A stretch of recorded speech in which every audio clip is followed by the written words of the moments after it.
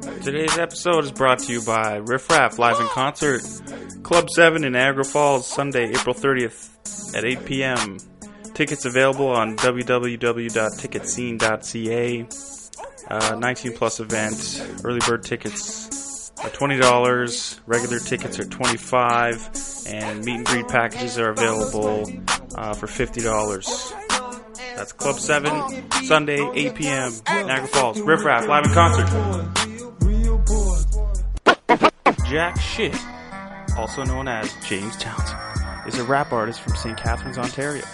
His latest music video, called The Screening, produced by Andy Abel and also mixed and mastered by Chuck 90s, is available on YouTube. We discussed being an adult rapper, also his new album, the Bilderbergs, Alex Jones, and the fish humanoids that he's afraid of. Hope you enjoy my conversation with Jack Shit. Mr. Derek Veenhoff, who's better known as Deke. Drinking liquor with DJ Deke, we out laughing. Yo, Deke.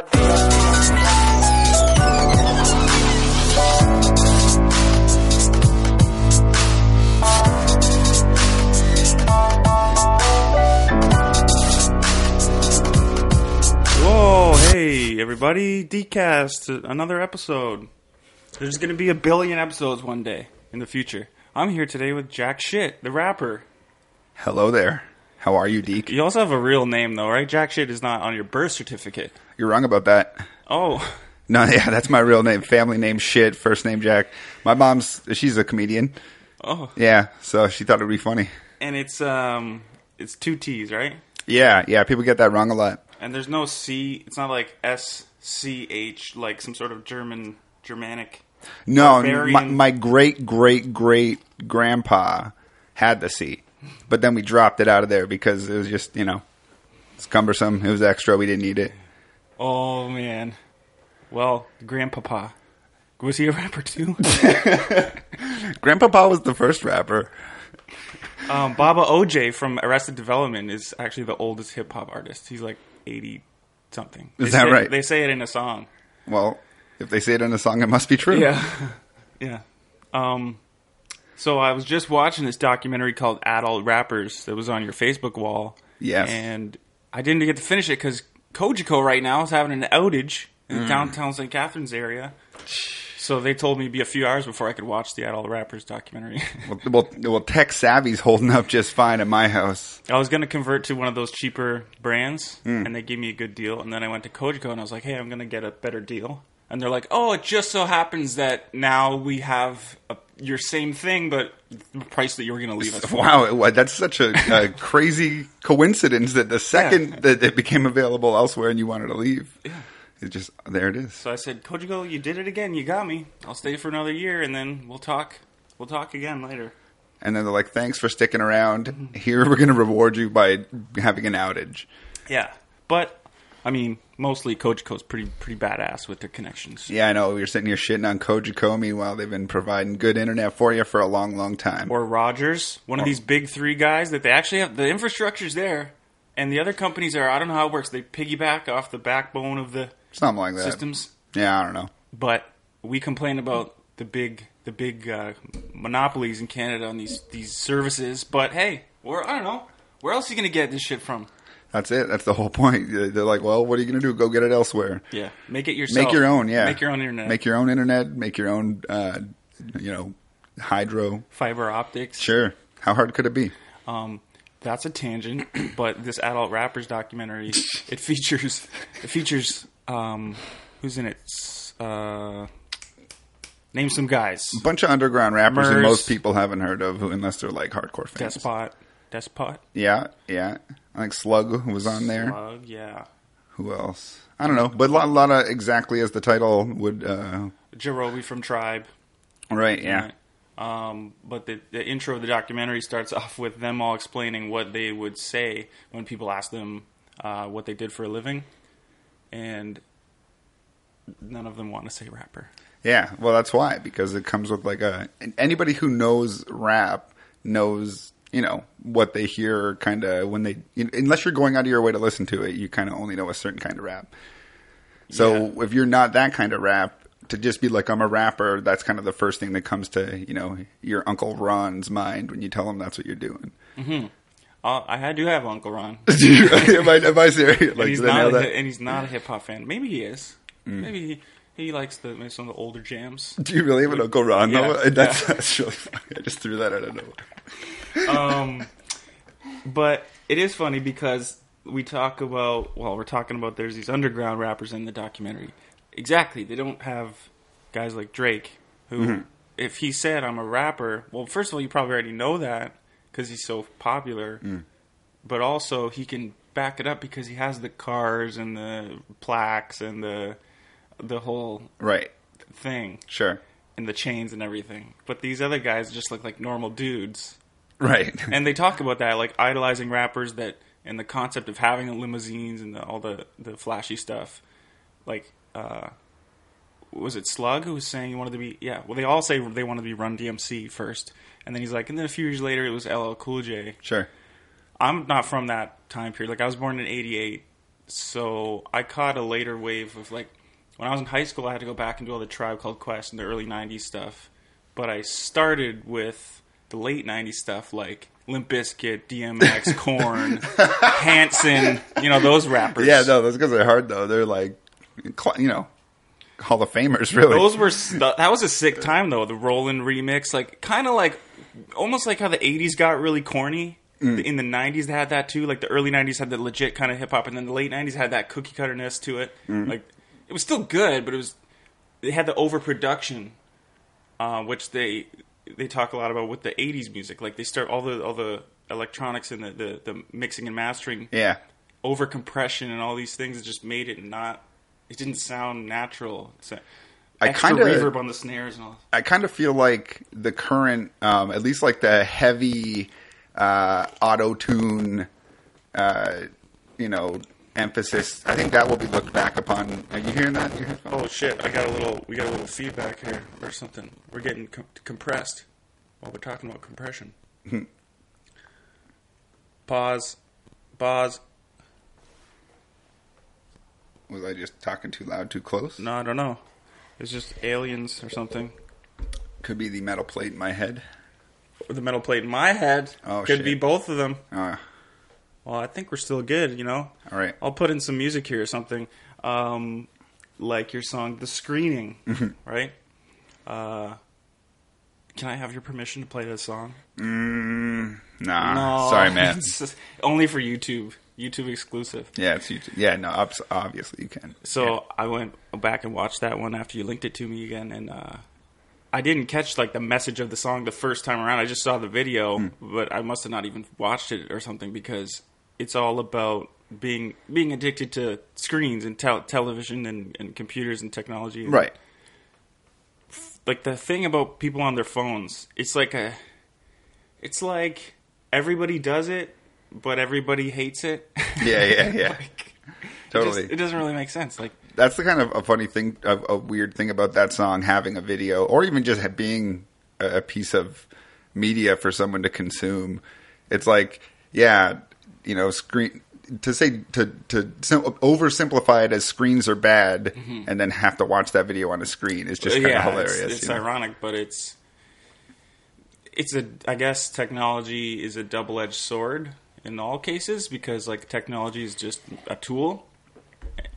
These days technology is mechanical and electronic. Right. But technology really just means improving upon some other, like the first was the caveman with rocks and sticks and leverage, different shit like that. That's like science, the beginning of science. For sure. Right? And I mean, that song I wrote probably 10 years ago. Like, it's a very, like, the video is like 3 years old, I think, by now, but the lyrics of the song are like 10 years. I've grown a lot as a person since I wrote that, and that album entirely, which I call it an album, but it's not out yet, but I actually am going to still do it eventually. But, so it's a weird place to be in as a different person 10 years later, but then still having some connection to the music and still feeling like, you know, it's weird to have a fully written, finished album that's not released and for it to be so dated that I don't necessarily stand by everything Yeah. that I or feel the same way. And I've changed a lot. Like I've edited parts, I've adjusted it to try to more reflect who I am now. But there's still parts that kind of slip through. And not that song's the greatest example of it, but certainly I'm not like I'm not shaming you for using your laptop. You know what I mean? Yeah. Well, yeah. You need the technology to create anything, even if that thing is something that's seemingly demonizing technology. But it's not really. It's not demonizing. Sometimes it's just drawing attention to the fact that we can be really absorbed in these technologies. Like, fuck, I work on computers during the day, and then I come home and I play video games on computers. Yeah. And then I go on my phone. And, like, I'm literally always looking at a screen. And it's kind of a trip because we're from the 90s. When were you born? 86? 84. 84. So we're from, like, we were 90s kids, essentially. We remember before the internet. We remember before the internet, which is so We're the weird. last of a dying breed. We are, and people say that sometimes, and it doesn't really register too much. They're like, yeah, whatever. But it is real trippy because of how big the internet has become and how big it could become further. We think like Twitter and Facebook and stuff is the end of the internet or something, but it's just the beginning. Like, if we don't all get nuked. Right. We'll see. Maybe we can still do both. Get nuked and improve the internet afterwards. Oh, okay. I guess that's an optimistic way of looking at it. I mean, like, nuked. I don't know, like, how much damage could a nuke really do, you know? I guess, I don't know. It'd have to be, like, a lot of nukes. Yeah, I guess depends how many you fire. I don't know. That's it, yeah. If everybody gets hit with one, then yeah, you're probably pretty screwed. The world's a big place. The flat Earth is a big place, you know? The flat Earth is very large. It expands. The flat Earth is like a serious thing. I know, it's dying. People are it's a weird thing for people to have to be in a spot where they've committed, and I'm sorry to bring up flat Earth. I shouldn't have done that. No, it's I fine. shouldn't have opened that can Wait, of worms. it's right here. Flat Earth number 3. Oh, that's hilarious. No. But I think it's just hard for people to admit that they ascribe to something stupid. You know what I mean? Like, I felt like there's got to be a point where they're just like, shit, this probably is not true. But then to admit that after posting all these videos and arguing with people online, that's a hard thing for people to do. You're defaming your own character. You're like. It's easier to just let it go away and stop arguing about it and It's like religious people who stop believing. Like, if there's priests who stop believing, and then what are you going to just say, oh, sorry, guys, I don't believe anymore? You just basically keep doing the job. Is that preacher in the park still there that you posted? He's literally across the street right now. I'm going to hang out with him after this podcast, absolutely. Okay, we could do a podcast with him. Why didn't we think of that before? We should have invited him. I have actually thought of this before, bringing a mic out to the park and doing a podcast with various citizens. So what's he doing? Shall I call them? Is he just standing there? Like... He's got a tent. He's got a tent? He's got a tent. How is that even allowed?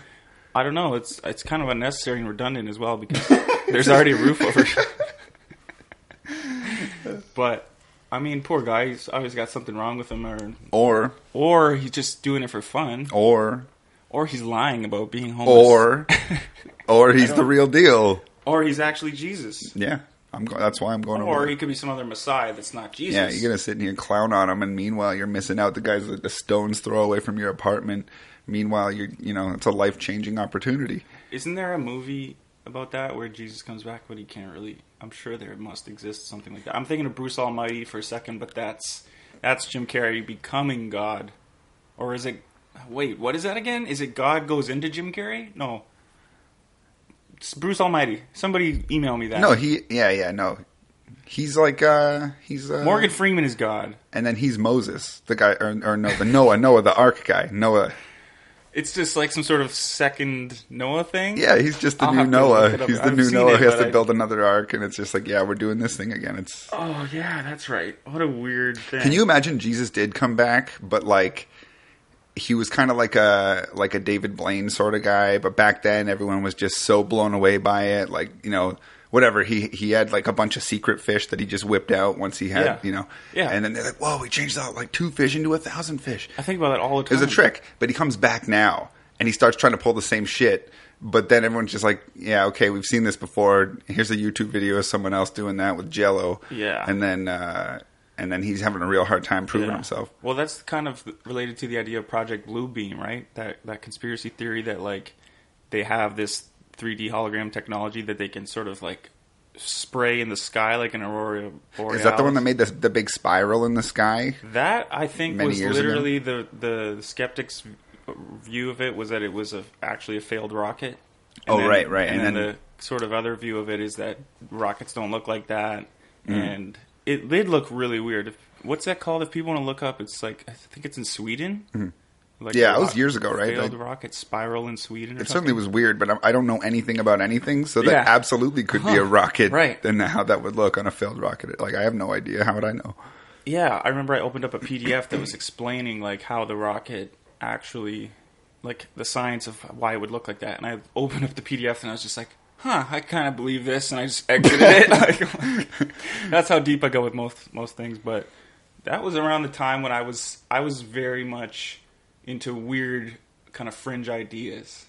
Yeah, I think me too, probably. Like, I probably how many thought- years ago was that? It had to be I think like it was around many. 2011 or 2012. Yeah, maybe. yeah. And I thought like the end of 2012, the world was that's why. really going to happen. Not really. That's why that was 2012. We stopped That's it. why. The failed rocket attempt. That was 2012? Yeah, no, that was I don't know, man. The spiral was 2012. It's weird when intellectual people and like smart people had, like, I read this book called Quetzalcoatl, the end of the what's it called? That's that freaking bird god or whatever. Yeah. Yeah. I don't remember the actual title of the book. It's something like that. It's one of these new age guys that has since disappeared. When 2012 came around and nothing happened, this guy went and just nowhere now. I can't remember the guy's name. I'll add it in the notes. No, I won't. He was like a hardcore, like, the world's going to end, Kind and then of. it didn't, and he's Well, like, well, now what do I do? He was more one of those guys who would transmogrify everything to just say, like, oh, it's just going to be this new level of awakening. And if you look at technology and how it's interconnected us, and you realize that when the date comes, things are going to be solved, and you're like, maybe, I don't know. Just, it seems cool. Yeah, And yeah. maybe there is some sort of measurable, like, they have this, the Hindus have this Kali Yuga, like the age of Kali Yuga. And I think I'm not quite sure on all the details here, but I think they measure things in like 5,000 or 10,000 chunks, year chunks. Okay. Like the age of this, the age of that, and the age we're in now is the age of hypocrisy. Of course. Of course it that is. explains everything. It does. It's so self-referential anyway. It doesn't really mean anything. But like probably every age has hypocrisy. Hippocratic. No, Yeah. that's a different word. I don't know. Close I'm enough. not sure about English. I think we both know. I think we all know what you're talking about. Yeah. Well, I'm talking about politics. I'm talking about religion. I'm talking about, I guess, those are the two things, right, that encompass like human Those are all the Debate. things. That covers all of politics it. and religion and Yeah. science. Those are the things, right? Sure, yeah. Those three. And then music is the thing. But music is like not... What is music? Music is organized sound? Maybe? I'm not really familiar with this music. Music. Oh, that's like where you do the listen, like you put The boom, ka, the ka, rhythmic ka, boom, sounds. ka, Yeah, boom, no, I've heard of those. Yeah, hip-hop. for sure. Not a fan. No? No, I don't like music. That's like a rare person, eh? Yeah, 2%. I'm the one guy who just doesn't like music. It's probably point Yeah, zero just two. generally speaking, I don't But like you music. know people who like music when you play it, but they might not even have like favorite groups or anything. Like they just kind of like most things.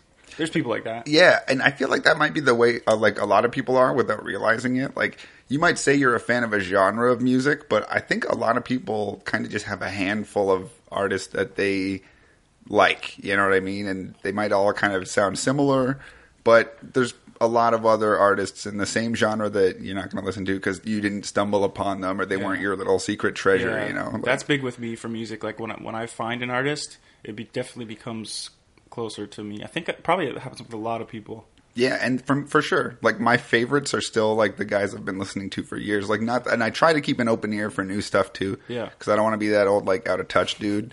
But like for the most part, I'm going back to the stuff that I've always gone to. It's weird, and I don't think that that's uncommon.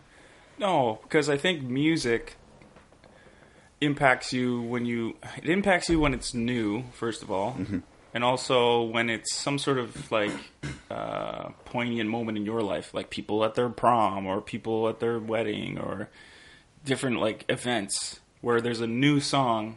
Like when I DJ weddings, sometimes I'll like obviously when you play a new top 40 song, if it just comes out around the time that they're getting married and it's a pop like a radio song, it connects with them, and it would be like a big track that you play Sure. later in the night. Everyone's like, people might even request it because it's relevant at that time in their life. That's the jam. But once it becomes Hotel California and it's overplayed, apparently that song's like in the top 5 of like worldwide loved songs.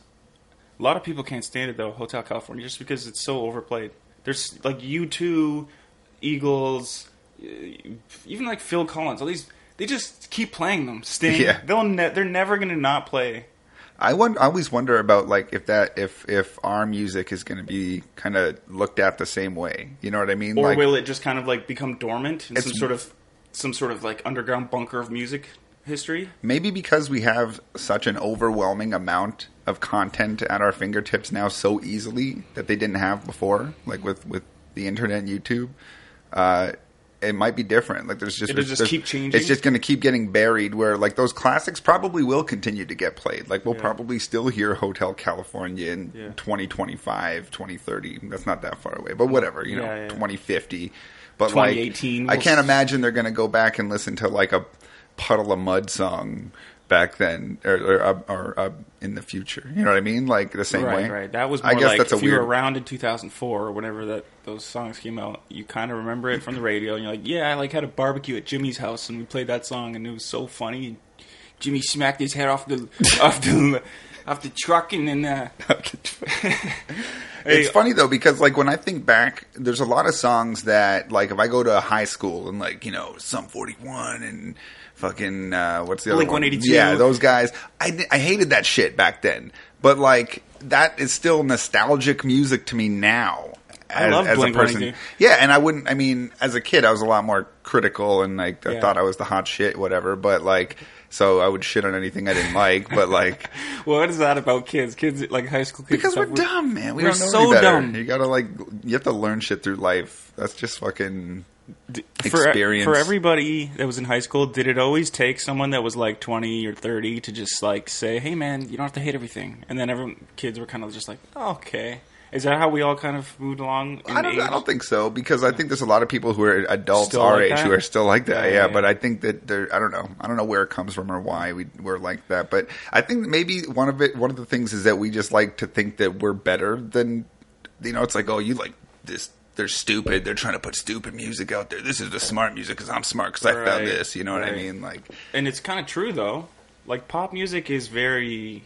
It's simple, but There's who not cares? much It doesn't substance need to to be. It doesn't need to be complex, Right. man. Because it's not for that. Like, there's people who want that in their Yeah. music, and they can go out and find that. But I don't know that that's necessarily the majority. Probably not. I think a lot of people just want to be, nod their head while they're driving their car to whatever is available. Yeah, you know? I guess that's true for the yeah. I guess the devil's advocate argument might just be we want to enlighten more people or something. So I as an individual feel that the music industry should be more intellectual or whatever, right? Mm-hmm. I guess there always have been popular artists along the way that implement that stuff into their music, like they'll go out on a limb on purpose to make some sort of more thoughtful song. Mm-hmm. But even I guess when we're talking about pop music and the love songs and stuff that we find corny, they are still like pretty deep. Like if you go to like the 90s alternative stuff, that it was kind of very much all the same, and the just that white kind of suburban rock music and stuff, Sure. and very melancholy and all that. Yeah. It still had like deep meanings, like Yeah. like relationships or But you feel like that's gone away a little bit now? Or? I guess, because I think more with the pop music, it's more for dancing and clubs and stuff. That's where a lot of the top 40 songs are at now. Or Yeah. the country stuff, too. Or even the popular hip-hop. Country's like, weird now. It is weird, but even the top 40 hip-hop, it's all that loud, very mastered dance music. It's got to be for a club. You can't... Unless Yeah. it's a slow song for like a wedding. I guess the argument would be that like the alternative should be available. You know what I mean? Like, and I don't know that well. Like, I don't listen to the radio a lot, but I get kind of an idea. I see what, people post on my timeline and what's kind of, the new hot shit. Yeah. But like, for me, the argument, I guess, would be that if they're going to, if 100% of what they're pushing as far as like major labels or people who have some kind of marketing power is just that, then that maybe is my big problem. Like if the alternative isn't giving the same, even a small amount of it isn't given a good push, then that's maybe should be given. People should be given the opportunity to figure out whether or not they like it. Right. And I guess I see a couple of things in that. I think about the artist as an individual that's really writing the music and deciding the lyrics, and then I see the concept of the record label getting involved and changing things, or if it's like a group of writers maybe pushing on the sort of more dumbed down lyrics, and then the artist just kind of going like, okay.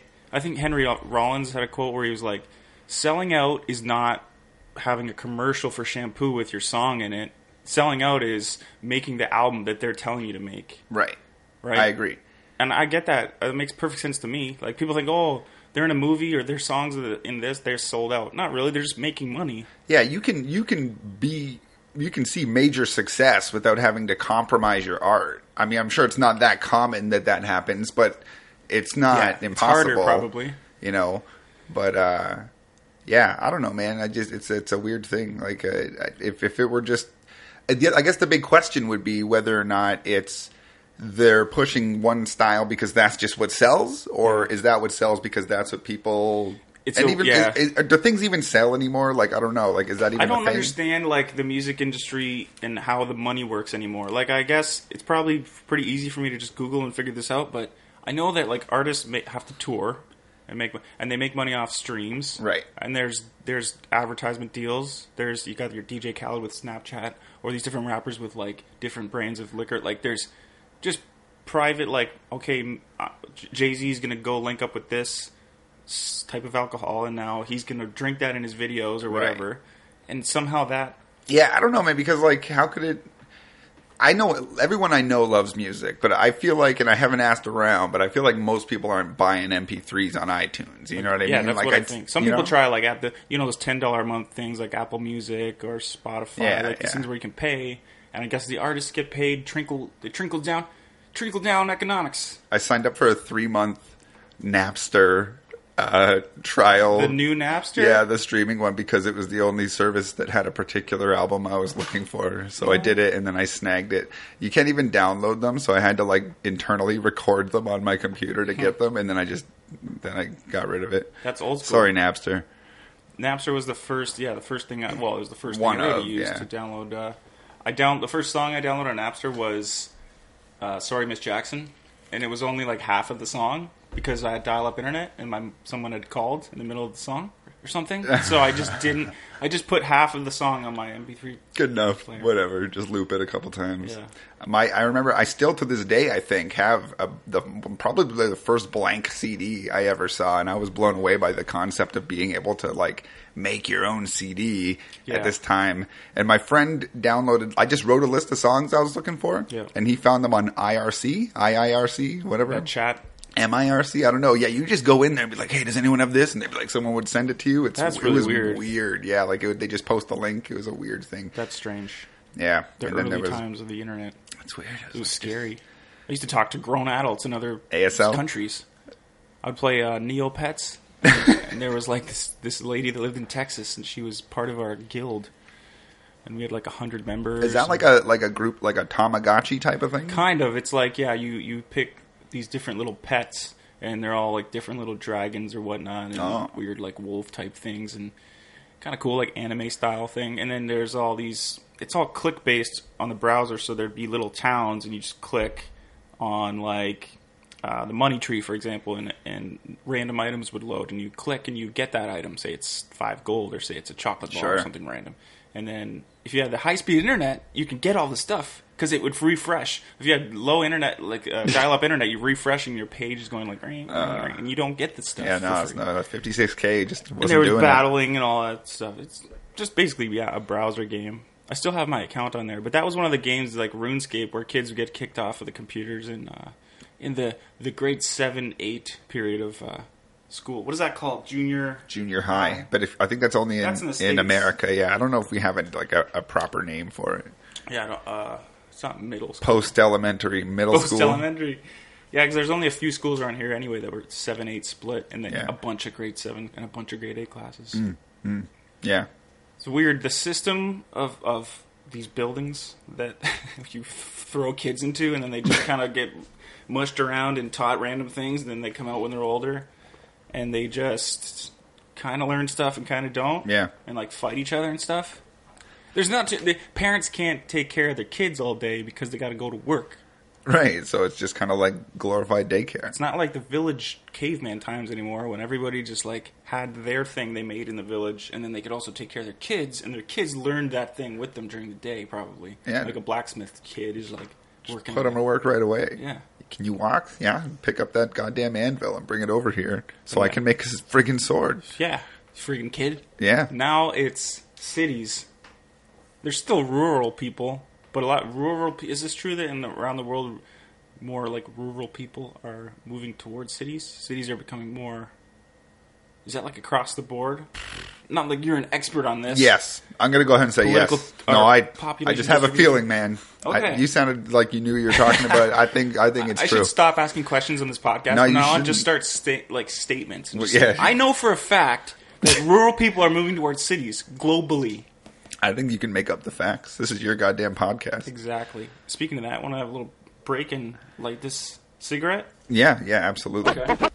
Hey, Deepcast listeners, this is Trevor Twining from Niagara Podcasters Network. If you want other local Made in Niagara podcasts, then head over to Niagara Podcasters Network. Our hosts are sharing stories and podcasts that are made for Niagara and by Niagara. Hope to see you there. You can find us at niagarapodcasters.org.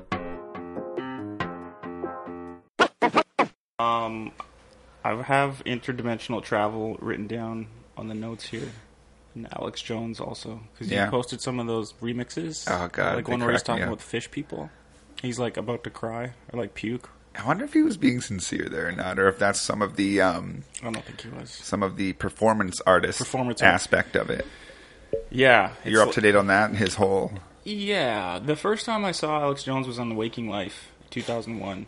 He seemed so cool back then. He did seem cool, especially because I was like 14 or 15. Yeah. And this guy was like yelling about all this political stuff, and like it didn't even matter that you didn't understand exactly what he was saying because he's so passionate that you're like, this guy must have some sort of point.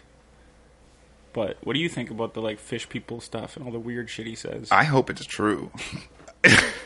No, I mean, I don't. That would be terrible. But, like, I don't know. I don't know where that comes from. Did he make that up? Did somebody actually tell him that? And yeah, I wonder if... them? I guess I do wonder if he believes it or not.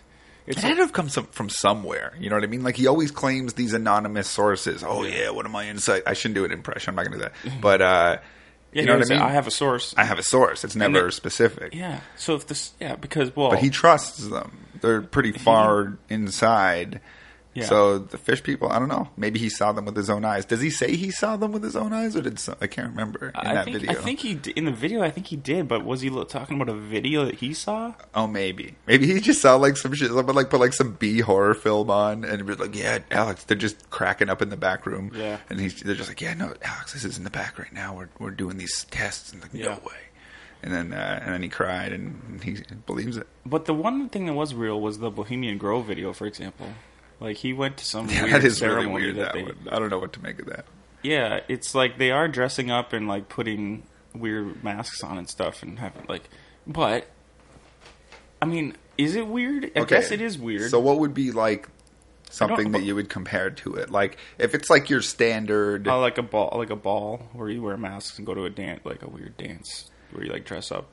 Like, they wear, like, robes and stuff when you go to, like, standard religious ceremonies.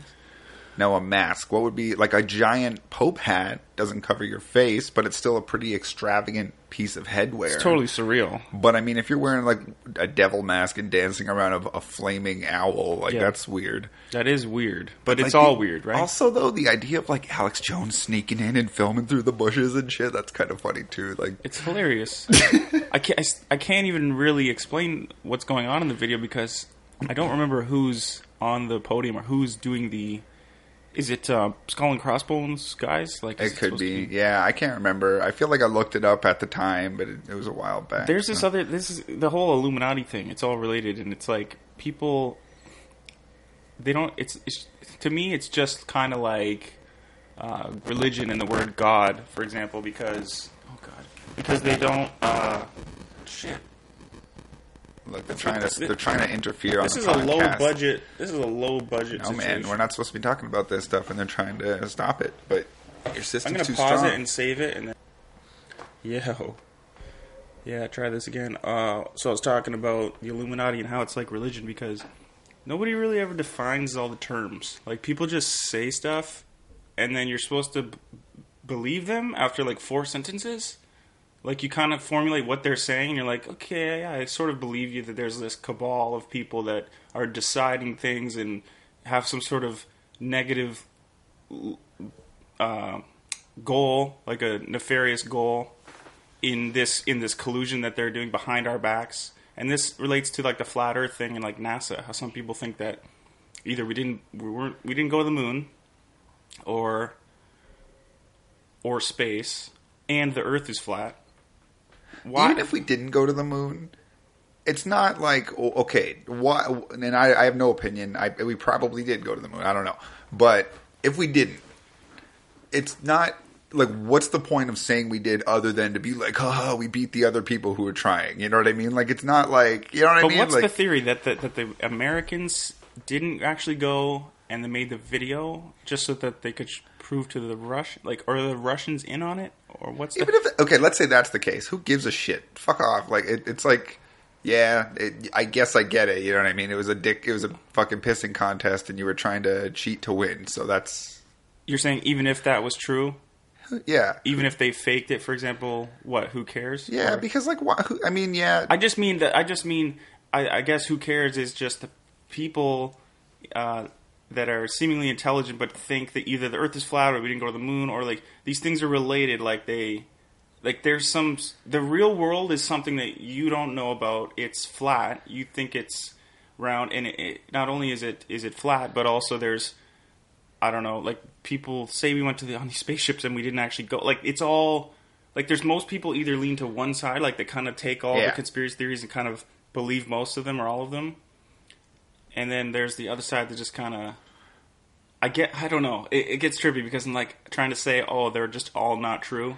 Right. But then there are the outliers where there really is like conspiracy and like somebody gets shot or some car blows up and it's very nefarious and somebody went behind closed doors to decide on it. I think that's a common thing where people will ridicule one side or they'll be so put off by people who are strong supporters of anything, and let's just say conspiracy theories for the sake of this conversation, where there's a blowback to the point where they swing all the way to the other side, and they want to be part of that team to combat this virus of people who are thinking a dumb idea. So it's like, no, I'm completely the other way. And that's not, it's probably a little better, but I'm with you. It should be somewhere in the middle where you should be willing to entertain a goofy idea for the sake of having the discussion and hashing it out and proving why it's a dumb idea rather than just ridiculing it right away and saying you're stupid for believing that. Yeah, and this has to do that with... doesn't help. You're not going to convert anybody to think, Exactly. This has to do with the history of science as well. Like people who came up with the tectonic plates and then they were demonized or put in a prison. Or like Galileo, like there's a status quo and then there's someone who comes along and does some sort of study and says this. Tectonic plates are bullshit, man. And then 200 years later, these people get found, they were right. And so we got to learn as humans to do that, not only in science, but in like religion and also in like politics and like espionage and war and things like that and like geopolitics. It's like, there's stuff going on behind closed doors. Like the Bilderberg meeting is real. Like they actually meet at a secret location every year. But just because it's a secret, like there has to be some level of secrecy in an organization that's such as a country. Sure. Like the intelligence agencies and stuff, they can't all be transparent because that's the whole concept of having one of these, like the FBI or these. How many people go to those? Like over 100, right? Like there's a lot of people. Like it's a pretty good amount. Maybe between like 50 and 80 or something like that. So let's think about this. So you've got like 80. Let's say 80 people. You've got like fucking with a secret. Donald Trump's there and the Queen's there and like whoever. The Queen of the Netherlands. Sure. So they're sitting around this giant round table in this like dark room wearing devil masks. Yeah. And then they're like, okay, so for 2017, what we're gonna do is we're gonna we're going to put some Black Lives Matter. we're going to put some chemical in the new fruit roll-ups that we're going to push. Fruit roll-up soup. and then so that means that everybody around that table is in on it. So that's 80 people who are just like, look, we're going to be secretive about this, but we're fucking shit up. We matter, they don't. Yeah. Population control. We got to make sure. 2018, we're putting the poison in the soup or with the fruit roll-ups. Therefore, we will kill off half of the world's whatever it is. Or we're going to keep, let's think of maybe a more realistic example. Like, we're going to keep the famine going in South Sudan. Or I don't know if there's a famine going on there. Sure. Probably. Whatever, let's say there is. We're going to keep it going there because we want these people, like I even have a hard time being serious and saying, trying to come up with a serious one. Like, we're going to keep the famine going. It's probably like... Why would they want to? Somewhere halfway. Like, it's probably like there's a lot of really unpopular money, right? decisions that need to be made. Or about money, yeah, like absolutely. Ways to make more money for... Yeah, not we want people to die necessarily, but they're probably the first thing is money, right? Yeah. Like or this is how much are we willing to sacrifice to make more money? Or but is it money or power?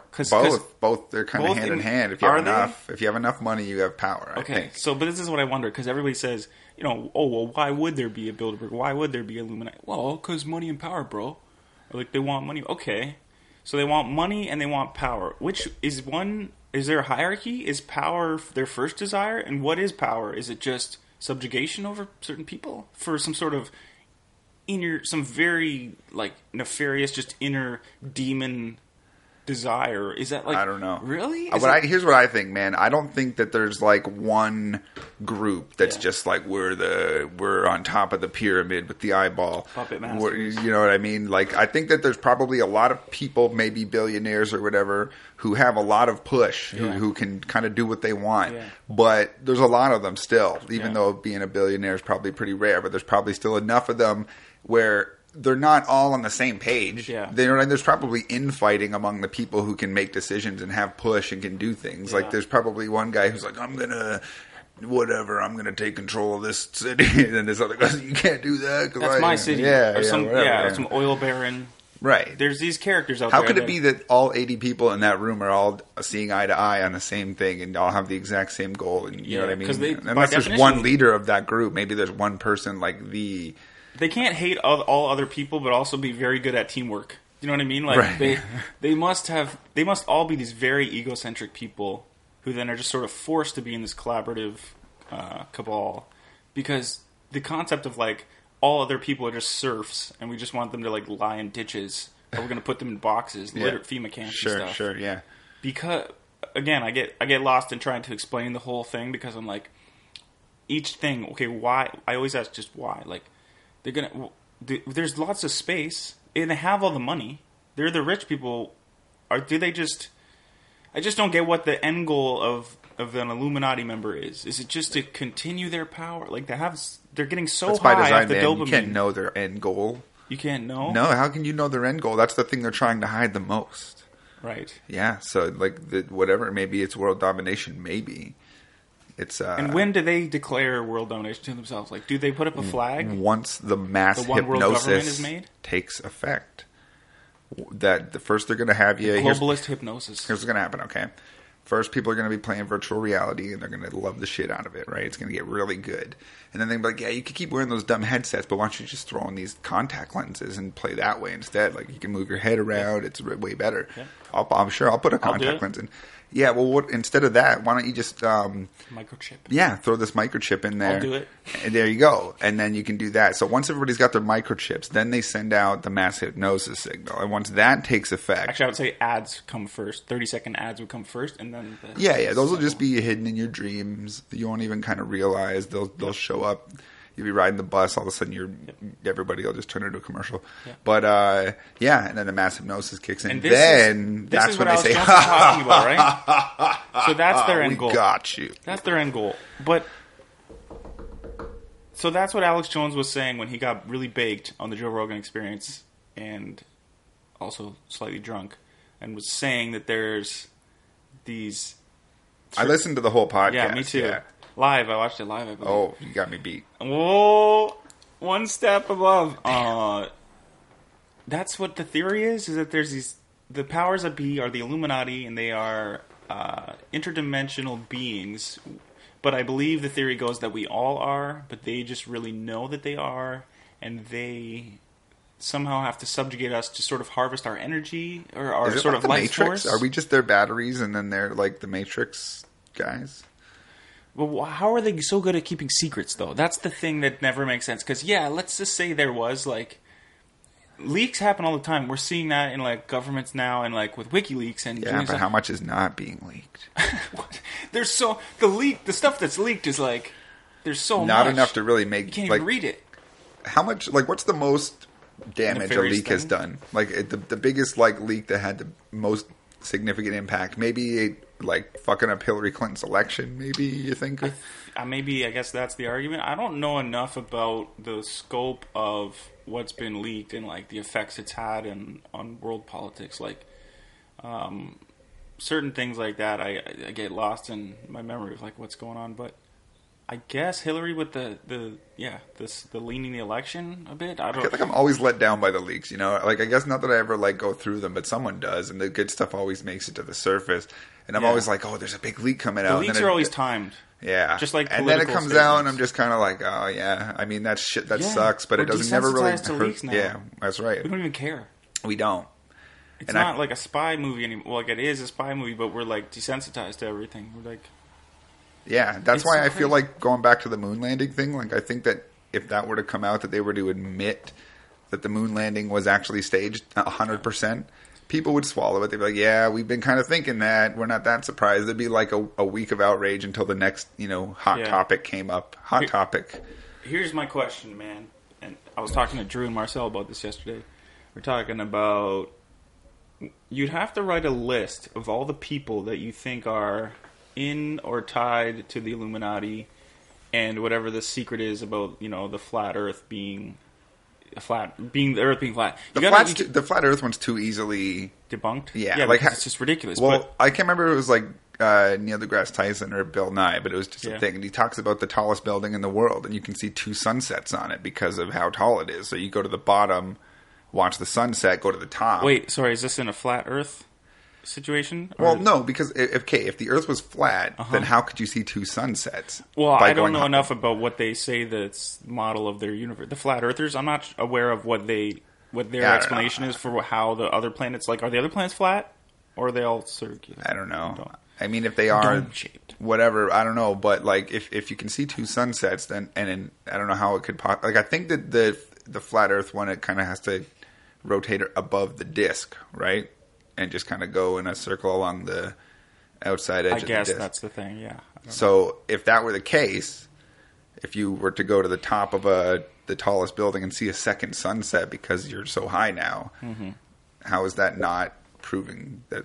Well, an easy one too is GPS. Like, GPS uses the curvature of the Earth to locate exactly what it's triangulation. There's a bunch, right? There's so many, but people who think the Earth is flat, maybe they just don't understand how GPS works. Like, they haven't looked it up. But the reason I was tying everything in and saying, like, flat Earth plus subjugation plus... Because I'm kind of painting a picture of, like, what I believe that most conspiracy theorists or conspiracy-leaning people sort of believe. They don't ever just believe just one. Like, they always will go for another one. Like, if they believe we didn't go to the moon, you can pretty much guess that person believes C, D, E, F, G of the conspiracies. Like that fluoride is I don't know, calcifying. Yeah, what does it do? Calcifies your pineal gland. Your pineal gland, yeah. So, but this is the thing: is like if it does that, and it does that, why can't people just show us the scientific journals where they've studied that? They'll always just say that it does, and they'll never really. Yeah. Fluoridosis is a real thing. Like in China and India, there's many cases like they over-fluoridated the water, and it actually makes your teeth like brown and they fall out. Yeah. Like it's not good for you. Did you do high doses. Fluoride rinses in your public school? Yeah, I think. Do you remember that where they would give you like a little Dixie cup full of a little pink, shitty tasting liquid that you had to swish around for a little while, a few times a year? Yeah. I think back in that, I've asked other people that, and they never had to do that. And they're so weirded out by the idea of having to do that, especially if you say that to a conspiracy theorist. They're like, what? I mean, I kind of forgot that. Maybe the memories of it just got mixed with, like, dentist cleanings. You're not supposed to remember it. It's supposed to keep... It's like a neuralizer from Men in Black. Yeah. But my brain's too strong for that, so I still remember. And now you do, too. And now everyone who listens is going to be like, yeah. Thank you. Yeah, what about the podcast? Or what about the fluoride rinses? I appreciate that. Now go clean your pineal gland. I don't even have a pineal gland. I got it removed. No, I did. But these things that are just scientifically... It's okay to have a theory or, like, believe that, like the Rick Strassman thing, where let's say DMT is produced by the pineal gland and it has some connection to the way we dream and death and near-death experiences. Like, there's definitely probably something there. So let's just do the studies. I know it's hard to do studies on drugs because you got to get approved and all this, but there's some that are going on. But a lot of people they're just not really into what they say they're into as much as they say they're into it. Yeah. Like the fluoridation thing. Like, I believe Niagara water systems hasn't been fluoridated since 2001 or something, like a long time. Yeah. But that's kind of a rare case, right? Like most other places are. It's weird. I think it's like a 30-60 or 30-70 split amongst the country as far as municipalities and if they choose. And some places actually vote on it. Like in Hamilton, I believe they had a recent a vote on it. Mm-hmm. It's kind of weird to put something scientific, like some sort of medical thing, up to a public vote. It seems strange. And then 55% vote one way. Okay, and they pour the fluoride in the water. Right. It's like, if different cities are doing it differently, then you should be able to measure. I don't know what studies have been by Health Canada. If you're hardcore anti-fluoride, is there a way of defluoridating your water? I think so. I think you use one of those purifier Jim Hickey's. Oh, a Brita. No, the special one. The $800 one. Oh, that's it. Does Alex Jones pitch those on the commercial breaks of the show? I don't think he does, but he definitely gives commercials for weird nootropics and stuff that he says will make you literally crawl on the wall. And you're like, why would I want to crawl on the wall? You sure? Literally? Wait, does he say that? Does he actually say that? Yes. If he said that, I want to buy some of that and then sue them because literally they were bouncing off the walls. Or they're crawling off the walls. Okay. Anyways. So we've established that interdimensional time travel is real. The Illuminati is real, right? And Mayor Walter Selznick is part of the Illuminati, and we know this because of how casual business he dresses. He's a sharp man, our mayor. He dresses very sharp. He does. Yeah, but he doesn't always do the tie, which I like. It's too corporate with the ties all the time. I like. Does he roll up his sleeves? I haven't seen that kind of move yet from him. But I do like the, I don't know what you call it, but the business suit with no tie and just the underdress shirt. Yeah, because he's got to stay loose, man. He's a busy man. He's a man of the people. He likes to get his hands dirty, He shows up to events. You'll see the mayor just at random events. They don't have to be very big events. They can just be small to medium-sized events. He'll be there. I'm ashamed to say that I wouldn't have been able to tell you the mayor's name if you didn't say it. I just like it. That's why I know the name. Selznick. I think that's how you say it. Is it because you're also in the Illuminati? Maybe. I'm in the Dutch conspiracy. It's a different world-dominating group. It involves Rick Dykstra, and it also involves Voortman's Cookies and Ramacher's The Dutch Store. So what's your guys' end goal? You can keep this part off the podcast. Just to tell me right now. Replace all Canadian cheeses with all Dutch cheeses in the middle of the night. Did the Dutch make a good cheese? Or? Yeah, they have. Well, like at Ramacher's over on Ontario Street, you got a lot of Dutch imported cheeses. Okay. I guess the Europeans have a lot of. I don't know what's the cheese capital. Italy? No. Yeah. Is that right? I said yeah, but see, I'm asking too many questions again. Just say the thing that I believe I know. So, let's say I'm going to go down there and I'm going to grab myself some imported cheese. Mm-hmm. Any suggestions? I'm not that deep into it. Okay. Or am I just saying that because I don't That's want fine. you to know? You don't want me to know the secret cheese. I gotcha. That's fine. Yes, but it is very expensive, so bring extra change. I will. Samurai Jack. Yeah. The new... I like that show. Is the new one out already? It is, yeah. They're halfway through the season. It's very, very good so far. Cool. Is it... it's not on Netflix, is it? No, it is on Adult Swim. So can you watch them online, though? Yeah, I think you can find them if you do some looking. Phil Lamar was the voice of that Samurai Phil Jack Lamar from Mad TV. From Mad TV. Yeah. He was the mailbox... what is his name? The UPS guy. UPS guy. Yeah. Really frantic UPS guy. Yeah. Really good little skit there. I think a lot of people don't realize that he's the voice of Samurai Jack, but I also think there's a lot of people who don't watch Samurai Jack. So Yes, that's true. It's a very small group. Good show, good animation. I got the old ones on DVD. You should watch the new one. You could go now. You could wait till the next. It's only 10 episodes, so Cool. and you could maybe go back. Is it better than the first one or the same? It's very different. One big thing is they can have a blood on it now. Before they couldn't, so they had to always use like robots and then have like oil squirt out of them to kind of make it look like it. It's a little more violent. Yeah, but it's different. It's like in the future, he's all like, he's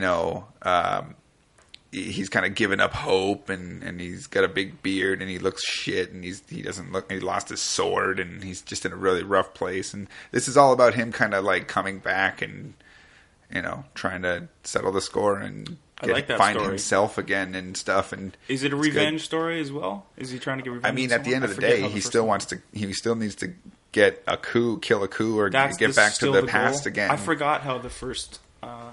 There's 4 seasons. That's the whole thing. It never ended, really. Like they just kind of. Oh, right. So, yeah. Yeah. For some reason, I was thinking it was 1 season, and then this was the new one. No, it's 4, and then there's a 5th one now. But it is pretty crazy to know. It's like I think it's like I can't remember how long, but I think it's been over 10 years. Yeah. Since old show. Yeah. And to see something like that come back and then have a conclusion, like, that's pretty cool. Like, I mean, that's happened with other TV shows, right? Like they brought other, like, I don't know. Park Boys. That was gone for a while, came back to Netflix. Even Family Guy, I guess, was gone for a while, came back. Arrested Development. Good example. So I don't know. I like that we live in a world now where any show we used to love might come back. Or old you never know. superheroes, like the Marvel movies and the superhero movies. I mean, I guess they're doing kind of too many of them, some people might say. Yeah. But at least for some people who are super fans of like whatever random superhero that wasn't that popular, that's the future. They start making movies all like the D-roll like Marvel characters. How many thousands of them are there? There must be so many between the 2 big comics. Jameson, the guy who ran the newspaper at Spider-Man.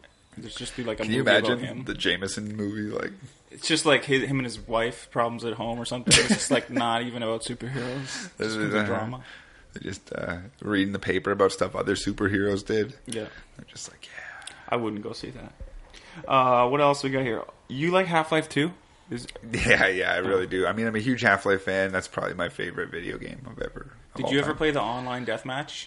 No, I never did. So good. I'm more of like a kind of like solo gamer. Yeah, I like stories. That's a type of gamer. I forget who was. It was. I interviewed DDS. He's a producer from Detroit, and he's like that. He loves video games, but he's like, there's certain types of people that don't get into the multiplayer. Is like extra. There's social aspect to it, and then there's competitive aspect to it. Yeah, where it's like you were talking about the learning curve in video games. You can do the learning curve with a single player game, and then you go online, and there's going to be a slightly different learning curve. Totally different. And it could be steeper or longer. It's not to say that I wouldn't enjoy like that type of game. It's a different mind frame, I'm sure right? I would, if I was good at like Call of Duty or Halo or whatever, fucking League of Legends, whatever game people like to play online. Yeah. Overwatch now. Sure. If I was very good at those games and I could hold my own, I would probably have a lot of fun doing it. But in my experience, every time I've had the opportunity, I'm playing with a bunch of people who already know the shit, and they know the maps, and they know all the little intricacies, and I know nothing. And then I just go in there, and I take up space, and I get killed over and over again, and kill nobody, and it's just like, I don't know. I'd have to play by myself, learn the maps, like, and I don't know. I've never done that, so I just never get the opportunity. And it kind of goes to what we were talking about with music programs. Digital audio, what is it called? DAW? Digital audio. What does the W stand for? War. Oh, right, war. Yeah. So when you're using digital audio war, you're trying to learn the learning curve of this program. It's like video games in the sense that you could do it if you just spend the 30 to 40 to 50 hours. Like I find myself at Overwatch, which is like the new kind of popular PC. I just got back into PC gaming, and so like I play like an hour a day. And I think I've played like 40 or 50 hours already. And I find I can handle online like pretty good. Like sometimes I have bad matches, sometimes I have good matches, and it's pretty balanced. And it's the way it also goes with the algorithms that they do with the player levels. Yeah, like, they put you in with other people around the same experience level. Exactly. So it can be very like close games sometimes, which are the most fun. Obviously, if you beat a team too easily, it's like whatever, that was boring. But it's also so like it's so like pumps you up for nothing. So like I was getting into Rocket League. That was the one online game that I was getting into. I like it a lot too. And I was doing quite well. I was starting to get pretty good at it, and I felt like I was pretty good at it. And then I think I played with like a couple of people who were Diamonds, like expert, whatever they were. Yeah. It was so funny, man. They were like a team, and they were comedians because they were like their whole theme was no boost, and they had it like in their names and shit like that. They were like no boost, but they were so good that they could get away with it. So good, they killed us worse than I've ever been killed. And then the one guy accidentally used boost for like half a second and scored a goal, and then they forfeited the match because they were like, "No, I cheated. I used boost." And then it was just like couldn't believe it. Like I was so outclassed, and I was just like, "Well." Same with Street Fighter, dude. I was playing Street Fighter 4 for a while, and I got good at it on one player, and I decided to go online and just got lit up every time. Yeah, well, any online game that you try to play, there's usually people who are just so good that you're... my buddy Nick's in the top, 10 at Worms, one of the new Worms games on PlayStation. That game is very fun. I used to love that. That's like a niche game, kind of, but we were saying that's probably why... I mean, he's really good at it, but it's easier in the grand scheme of things to get to the top. Like, I was in the top... Because there's 24 people playing it around the world in total. There's some games that I was in the top of the world at, but yeah, it was because I had played, more obscure... Like, I dedicated all the time, but there was also less people to compete against. Like, they weren't, super skilled requiring games. Like, I was in the top sort of circles in this one massive online game that was made by a guy in Berlin. That I remember you talking about this in another podcast. Yeah, Face of Mankind. That game sounded really cool to me when you guys were talking about that. It's insane. Like, sometimes I think about when I get another mic here, too, I might have some of my other buddies, and we just talk strictly about the game for, hours, because it was just so detailed. It was just insane. The concept has never been replicated in games to me. Was it ever popular? Did it have its month where they it had was a subscription service shit? Year, but it wasn't. They didn't advertise it well. It didn't Did really it get appeal good to reviews? the masses. It got I think it got certain times it got mixed reviews because the learning curve in it was kind of difficult for a while. It really was these gamers who kind of knew gaming already. So once they got in. It was chaos at the beginning because it's such an open world thing that the guy created where there was various planets you could go to. Each planet had different zones, but it was all fleshed out maps that were very cool sci-fi futuristic, different things you could climb on and all kind of... But it just... You couldn't just be a random person and try this game and like it. You had to kind of learn what was going on, the learning curve of it, but also it was pandemonium because... There was supposed to be a structure to the game, but they didn't build in the structure. They sort of built the scaffolding, but it was up to the players to determine the politics of the game. So there was ranking systems in your character, within your faction you could be rank 1 to 7. 7 was the president, 6 is the executive, 5 is officer. Mm-hmm. But you could rename those things, and that was just a loose framework. And then you could say, well, our rank 6s are gonna meet with... high-ranking soldiers, that's going to be their duty, or what. You just delegate things, but when you start the game off and everybody just loads in, everyone's just stabbing each other and stealing each other. It's literal chaos, right? And start a Kickstarter, new version. They did. Someone did, and they made the money, and they still failed. Because it was too obscure, I think, for people. Maybe in the future a game will come along that takes this concept and really does it properly. Is that game kind of looked at as being kind of ahead of its time? I guess it won't be until the next, definitely until they bring it back again. By the people who played it, for sure. I struggle talking about it on the podcast because we always have to go over it for 4 minutes, sure. And sometimes I feel like I'm just talking about it too much and people don't really care, but it was really that life-changing for me because... I had never heard of it until I heard you mention it on the other one. Who are you talking about? Was it Sazy you were talking about? Could have been Sazy, yeah. It could have been Sazy. I guess what it was mostly was the level of role-playing and acting that players were willing to do in collaboration with one another, yet also... have the fighting, there was shooting, there was wars that would go on, but then keeping in character, you don't see that in games. I don't really play World of Warcraft, but from what I know of it, you're just kind of being funny, talking shit, going into dungeons with each other. I know there's a storyline or whatever, but you're not really role playing. Like in this game, you'd actually go to a meeting that was like scheduled. Like I was a Yakuza operator in Japan, and we sold drugs and stuff in the streets in the Tokyo. At the time that you used to play this game, you were also doing that in real life. Yes, that's what I'm saying. I knew that. Yeah. Yeah. You're Yakuza ties. And so, oh no, we're getting hacked by the aliens again. Guys, see, as soon as we start talking about sensitive information, the feedback That's so comes weird. in. I Is gotta it picking fix up that. on the actual recording? Or is it in the headphones It only? may be, but then it just goes stops. away. It goes so away. weird. It doesn't seem like it's triggered by anything.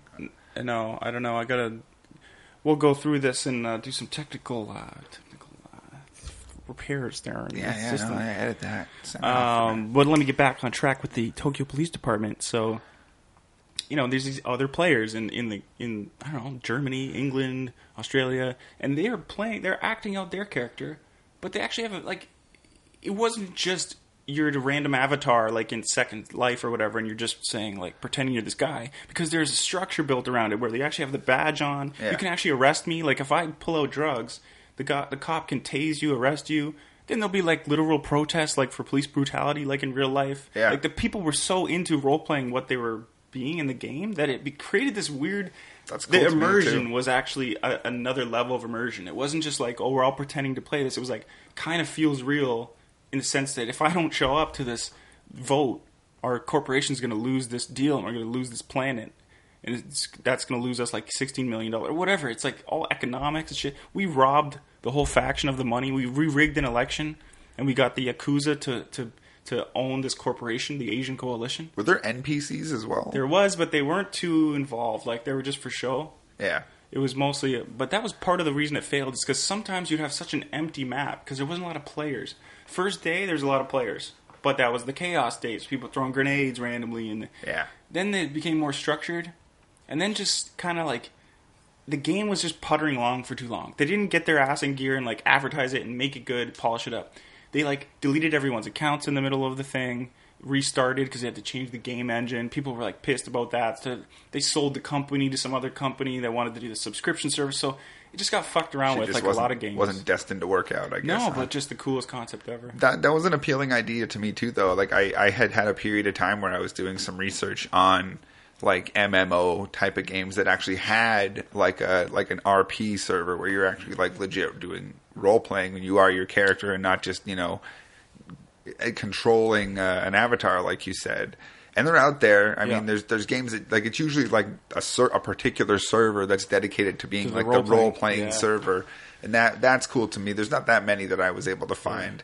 But I was thinking a cool idea would be in the future if they were to have like a really, and even if this were like a VIP service you had to pay extra for, like a particular server where the NPCs were live voice actors. So like they would just be someone sitting at their computer with a nice headset on, and you actually like could have a real conversation with them or something. So this FOM kind of had something like that, not necessarily, but they would have community managers that you applied to become this position, and they weren't paid. I don't think. Maybe some of them were, but they would post, okay, there's going to be an event on Friday.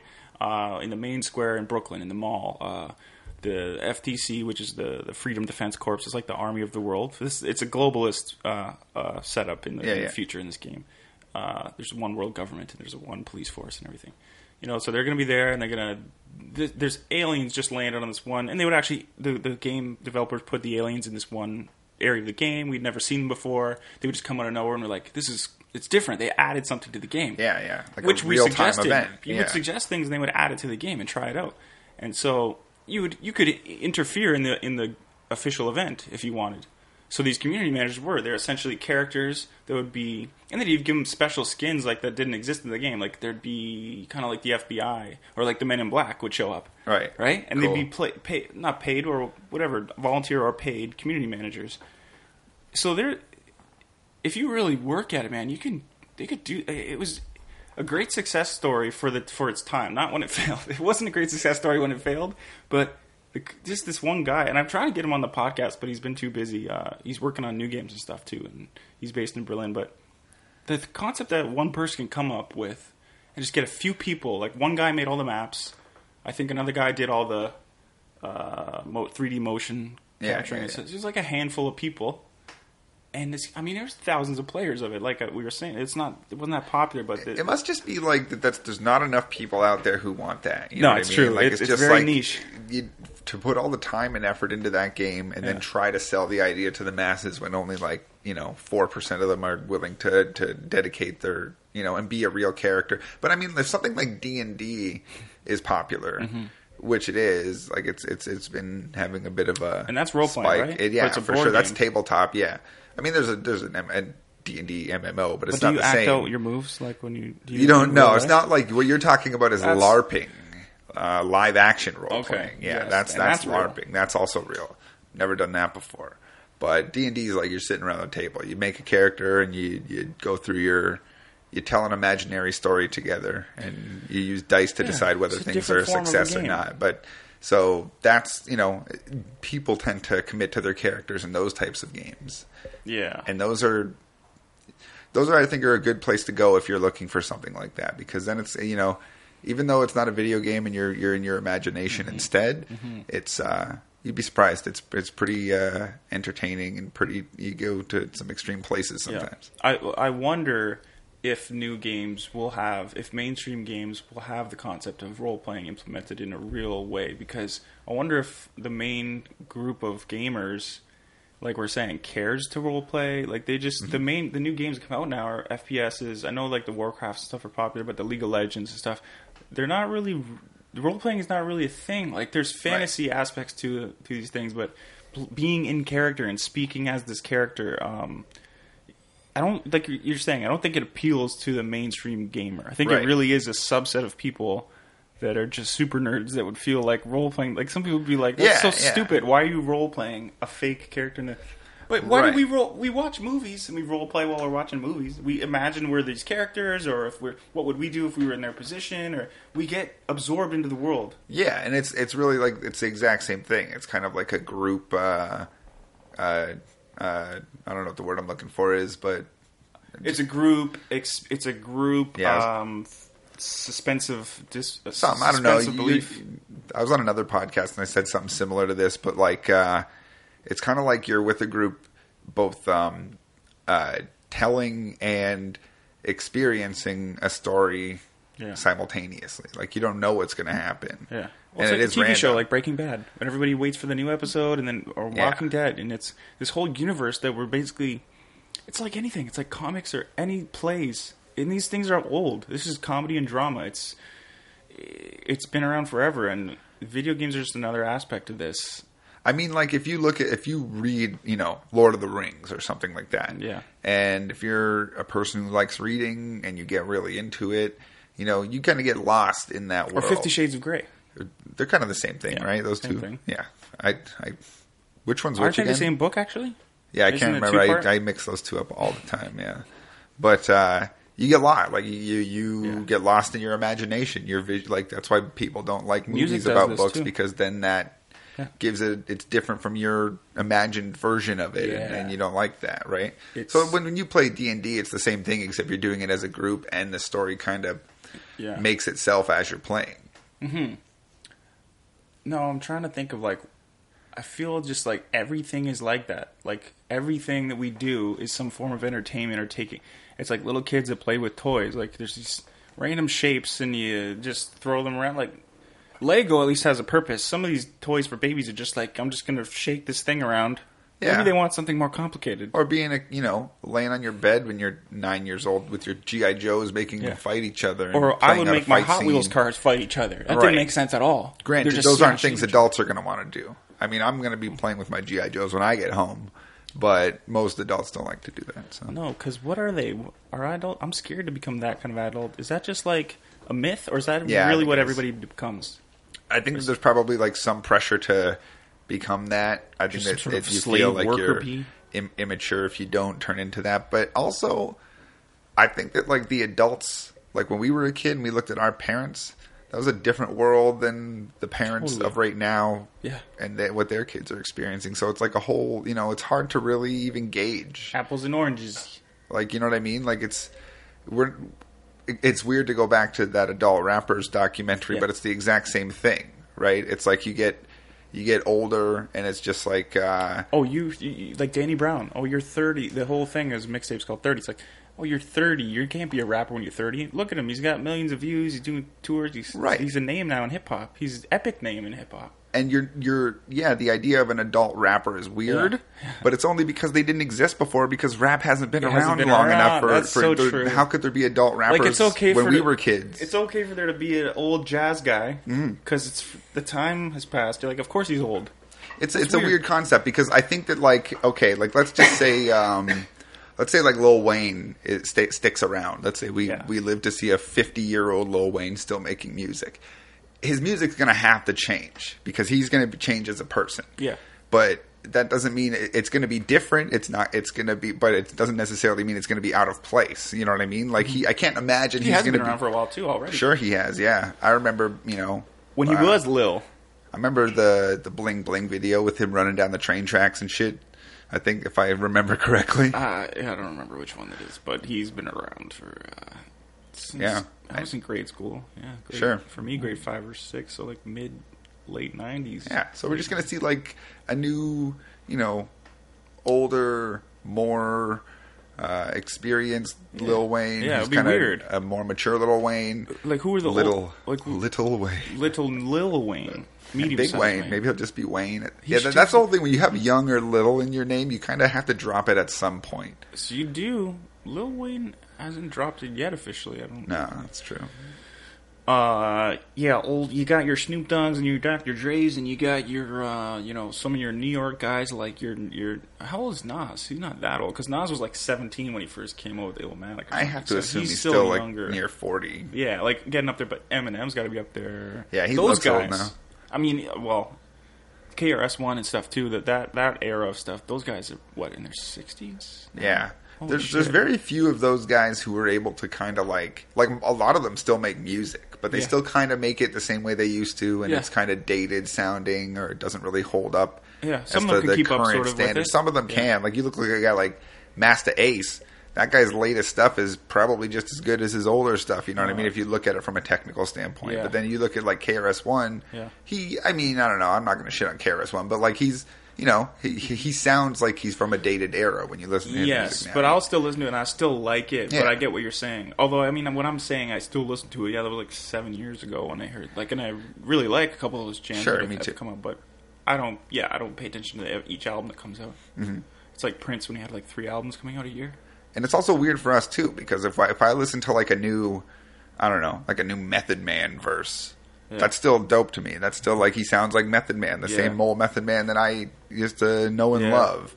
But I also get why like a kid in high school who likes, Designer or something like that would listen to that and feel like that's, it probably sounds the same to him as like Sugar Hill Gang sounded to me when I was listening to, you know what I mean? Like, or similar, it sounds dated. It sounds like old rap. Yeah. It was they had DJ Kid Capri on the Rap Radar podcast, and I guess he's like the oldest DJ that became sort of world famous or one of the first DJs that became like famous, and they were just asking him about that, like being old and how do you stay in the game with different aspects. And he's like, you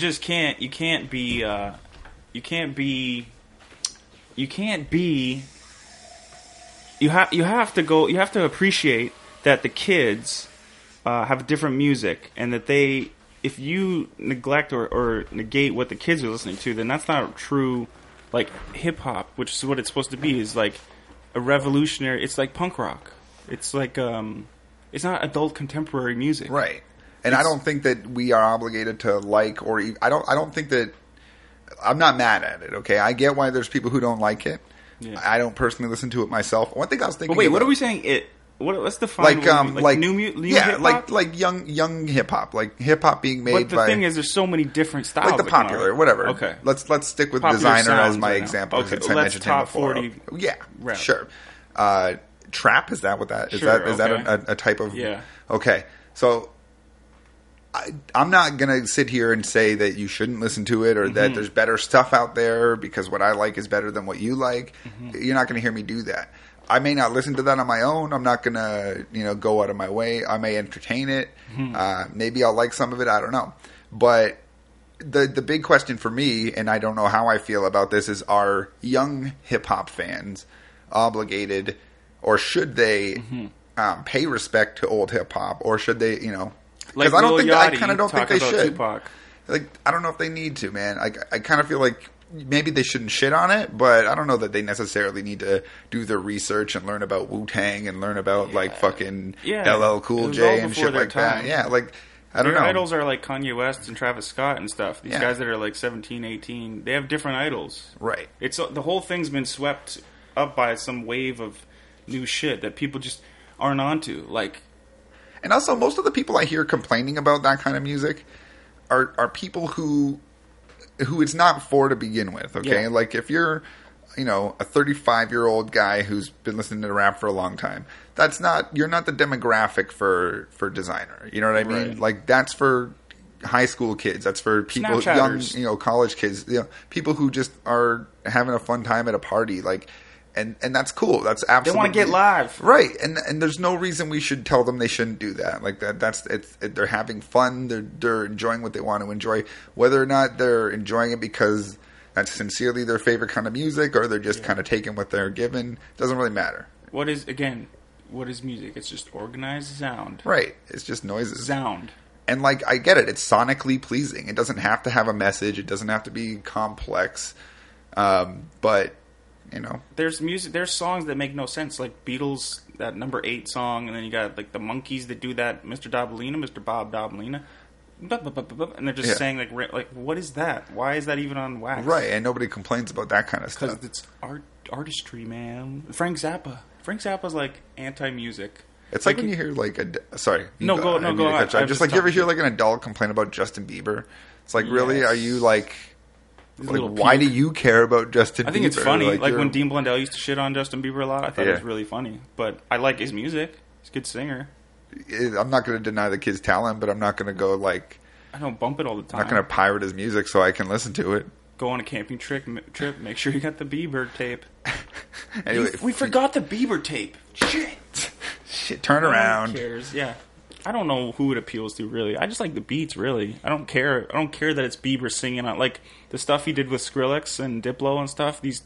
I'm like, oh, that's a trippy beat. I really like that weird flute sound. Or like the bass is so well produced. It's kicks. This really has like, it makes my head nod. And that's kind of it, right? Yeah, and the singer is just, it could be a different vocalist doing the same melodies and it would still sound good. It's just the argument would be there could be no vocalist and it would still sound good. Yeah, exactly. Do I care that for Bieber for his artistry or the way he dresses? Or no, that's for young girls to care about. I don't care anything about him. If he comes up with some great philosophical discovery, or like comes up with some great way of looking at life and says it in a YouTube video, cool. Hey, that's cool. I like that. Sure. But I care more about I care about other people more what they think than Bieber, like Carl Sagan, or like stuff like that. Like I wonder if like when I was in 8th grade, if I think back then the Spice Girls were the hot shit. Like, I wonder if there were adults back then like, why do people like the Spice Girls? There's so many better singers out there. I wonder, was there? Because that was a time of a lot of, even the pop adult contemporary stuff was like really like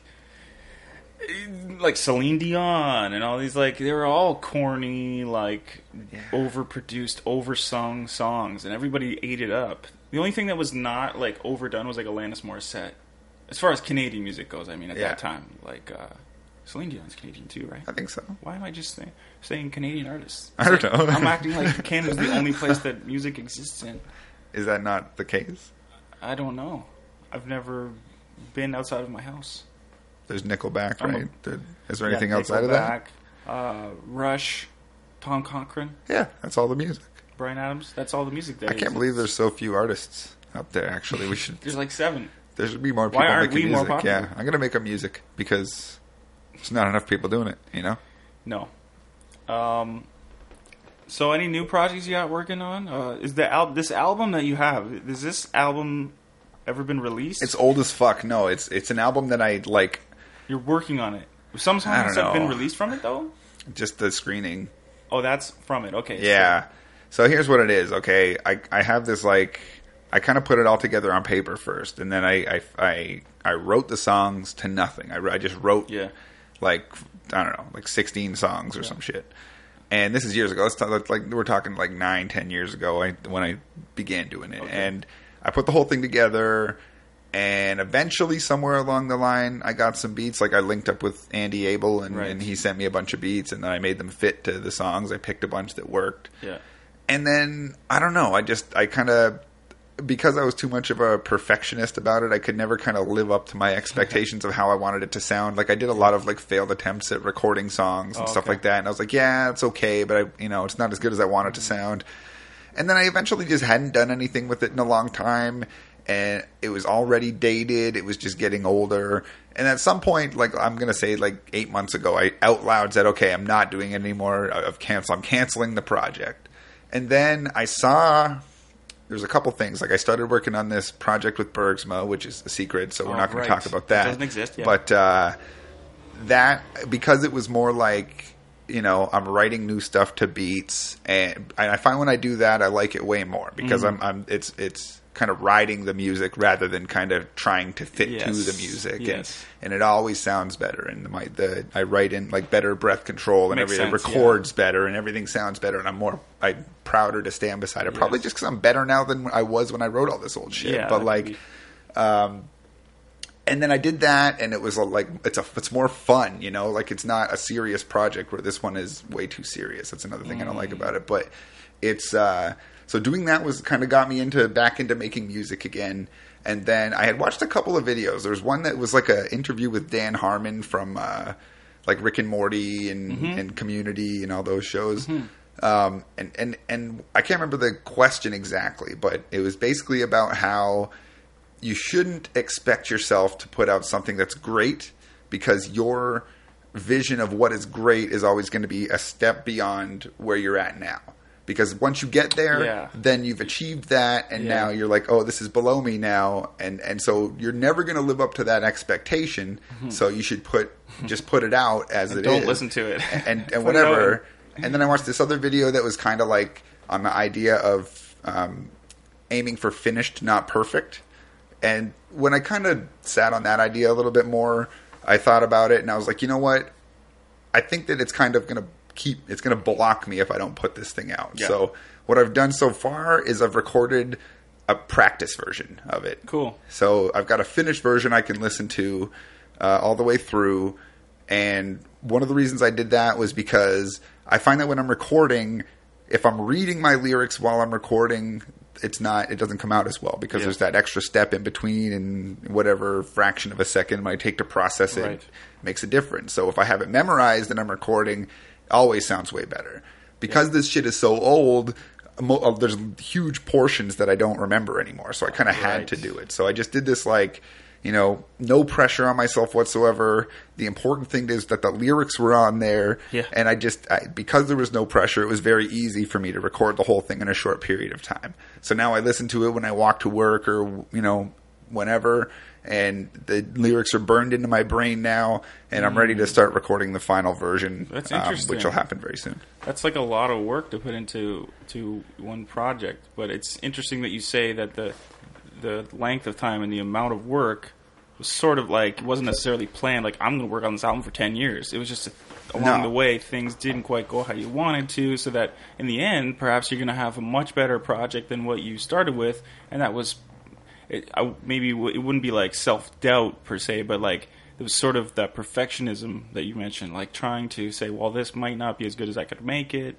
But then when you talk about going for finished rather than perfect, that makes a lot of sense, because although something, like they say, a painting is never finished, like there's always another brushstroke that someone could add to the painting or something to make it better, maybe, or possibly, or just different. So why even, like a lot of songs that we know that are hits, there was other versions of that we never heard, or like certain songs that Prince never put out. I think it was Gary Vee was saying this on a podcast the other day or something. He was like, certain songs that hits that Prince we've never heard. They could be better than When Doves Cry or all that. We just never heard because he never put it out, or whatever. It could be a different version. It's just putting something out. Totally, you got to put something out there. So maybe the album I'm about to put out is going to be much better than it would have been had I released it, 8 years ago after putting 2 years of work into it. Yeah. But at the same time, had I put it out then, I probably would have gained a good amount of confidence and experience from the process and kind of used that to make further That could have projects. been And too. now I'm a guy 10 years later who has no solid projects. You know what That's I true. mean? Like, so maybe that would have been a better route to take. And I kind of, and you know what? Here's the thing too. The whole like 10 years thing, or even saying 2 years. Yeah. That's not 2 or 10 years of work. That's me having brief waves of creative motivation followed by months of lack of motivation doing nothing. Like Yes. this is not a 10-year of work Everyday album at all. projects, This is an album I probably could have put out in a year and a half, and just had I, Right. had some more motivation or confidence in myself. Yeah, it's hard to know. There's no Bible written for how to create something and release it, but it's interesting the different paths that different artists take and their approaches, and what sometimes works best and what doesn't. And there's just no one way to do it. It's just like a personal journey, I think, with art, because it's so, like, we started off saying, like, what is music? Like, that's like, we get it. Like, what is music? What is art? They're easily answerable, but they're also big conversations. Yeah. Because there's like lines that we draw between what is and isn't art. Yeah. Or music. Yeah. Like what has merit to it and Music what doesn't. needs sound. It does require sound, I think. I'd say so. I wonder. Maybe there's some kind of like It's music, but no sound. That's like vibration that's the based next thing. Like you just like send it like straight, Low frequencies and Yeah. high frequencies that Vibrate your chest. I'm going to cut that part of the podcast because that's the new idea. It's going to Okay. go viral. All right. Cool. You know what else is cool though is that, and I don't know, maybe he doesn't think it's cool, but most of the beats that I'm using, Andy Abel's stuff, like they're old too. He feels Is that guy still around? he's around. Okay. He's not like I don't see him that often, but like he feels the same way about a lot of those beats that I do about my lyrics. You know what I mean? Like they're old and Yeah. I'm better now than I Yeah. was then, but I'm still like Yeah, I feel that. I'm gonna use them. He's a great producer. He's made a lot of cool beats in the city. And from what I gather, he's still doing stuff. Like when I finally sent that thing over to him and he finally got the chance to hear it, it was just kind of like, yeah, these beats are old. I got to let you listen to some new beats. You'll probably Yeah. want to replace some of these. And I'm like, I can't be replacing shit now. Like I need to just do it. Yeah, it's interesting. I'll write some new shit to those. We're very particular about our projects. We want to collaborate, but we want it to be used in the right way. And if you chop up my beat, make sure you don't chop it up too much. But sometimes people chop up the beats or whatever and make it better than what you. And that's the idea of collaborating and making music professional. Is that you have like engineers, different guys. You can have too many hands in the pot creatively, like it happens with like I guess TV shows and movies and anything. Yeah. But yeah, you got to find that balance between. You're an individual artist. Maybe you're like Chaos. So you can write all the music, all the lyrics, and even play it and sing it. But are you that much better if you get a couple other hands in on it? Because maybe they have the experience that you don't have, whether it's on the machines, on the equipment, or mixing and mastering.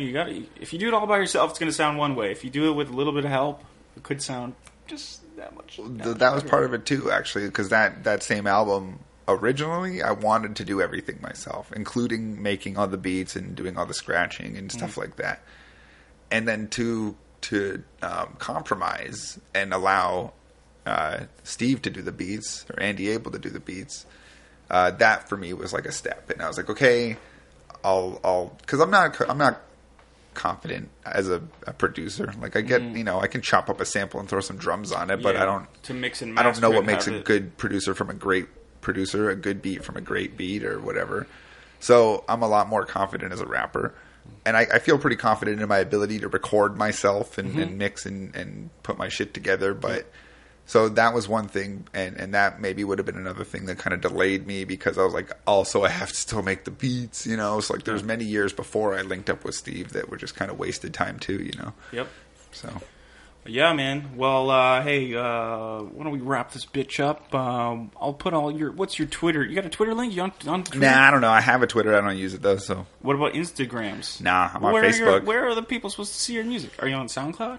Or just Facebook? Just yeah, on YouTube. Yeah, there is a SoundCloud that has some like collaborative efforts on it. But do you search up Jack Shit to find your music? Or Yeah, do you like search... if you do, if you search Jack Shit with 2 T's, you'll probably see a bunch of battles first. Oh, but right. like, But what's the screening? Is that because that's under Paper Cuts Rock, which Is is that the a group? collaborative. Yeah, you and Andy? Yes. Okay, cool. Which another reason for that was just because like I I feel like this album is so like, and I'm sorry we're trying to wrap it up, and I'm still talking about it, but like we want people to find the music too. So that's fair enough. But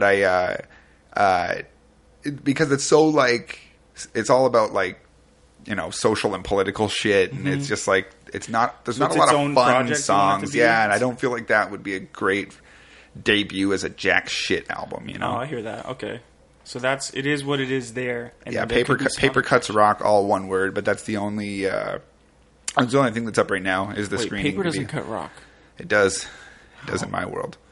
How? It just does. That's the secret. We'll find out by listening to the album, maybe. Yeah. It's called the United State of Emergency. Cool. Well, screw this podcast. Let's just delete it and never do a podcast again. No, all right. I'm just kidding. Cool. This was fun. Now we've enlightened people a little bit more into we're expanding here at the DCast with all the local hip hop guys. We're gonna have Arsenal on soon. Nice. And, like get the full perspective of like what's going on and all that. Because there might not be a big like hip hop club scene around here, but there's cool music being made and shared around, and not everybody has access to it. Maybe there's some more collaborative. This is partly a collaborative promotional thing. Yeah. But maybe we could like eventually just do more of this and then make more music and like kind of have a revival or like a bigger expansion of everybody's music, A short note on that subject, the whole 905 hip hop thing. Yeah. Because I heard you guys talking about it on another podcast. I can't remember which rapper. Maybe it was Marcel, but the big thing, I think that's not a local thing. I think that in general, people are not going out to shows as much anymore, and they're not.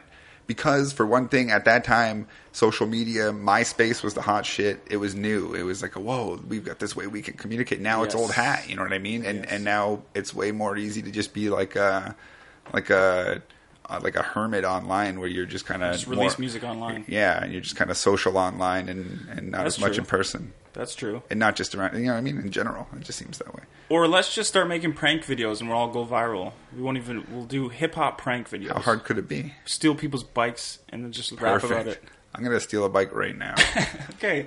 On that note, folks, thanks for listening. Tune in again, or else shut up. Just delete SoundCloud. I don't care. Unsubscribe.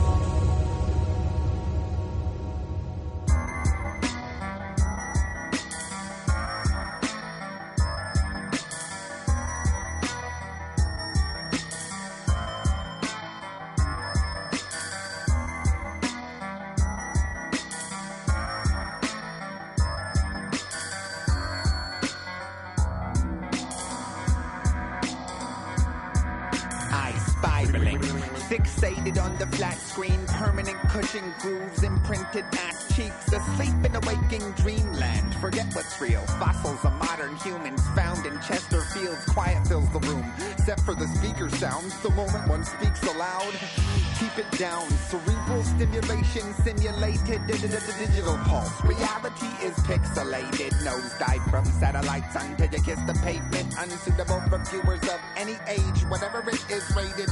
Sit adjacent, switch the station. Channel 0, syndicated infiltration. Anti-heroes, kill El Vertigo, get you the latest product. Pictures scrambled, signals must be crossed up. Subliminals caught by the subconscious of vegetables. Dumbed down, nullified, and right on schedule. Screen. Big, bright, backlit babysitters. Handheld homies, always take them with ya.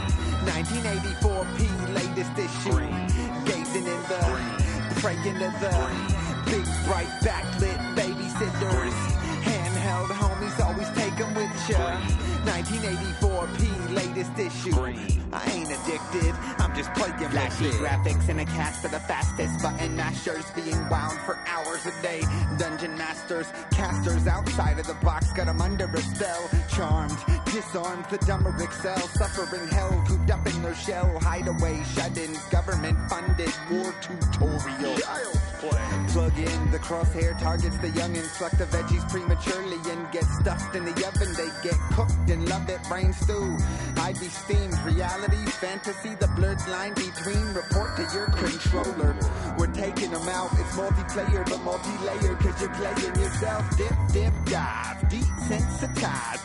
Pull up a chair and be mesmerized. Life Life doesn't come with a walkthrough. Just hop in the car and race, but don't be surprised to wake up with your memory card erased. Scream. Big, bright, backlit babysitters. Handheld homies, always take them with ya. 1984 P, latest issue. Gazing in the, praying to the big, bright, backlit babysitters. Handheld homies, always take them with ya. 1984 P, latest issue. I ain't addicted, I'm just playing with it. Calm, collected, caressing the pet mouse. Drooping, drooling, wet mouth, disconnected as guest houses. Testing out the newest point and click attainments. Short attention span, sick of the same shit, sick with the virus. Black widow venom spun in a red bullet with butterfly wings stuck in the net. One in the head. Still victims of the in-house drive-by. When they say jump, it's in HD and Wi-Fi. Live wire, wall of fire, find a hydrant, spray the flames that stay the same wide. Bug eyes lit, violet by illuminated best friends. Troubleshoot the messenger, click, click, press send. Windows of opportunity shattered, charge sharp with subtle writing. Shotgun in a carpool through the carpool tunnel. Huddling your flash mobs like what up, what now? Open up minds, don't shut up, shut down.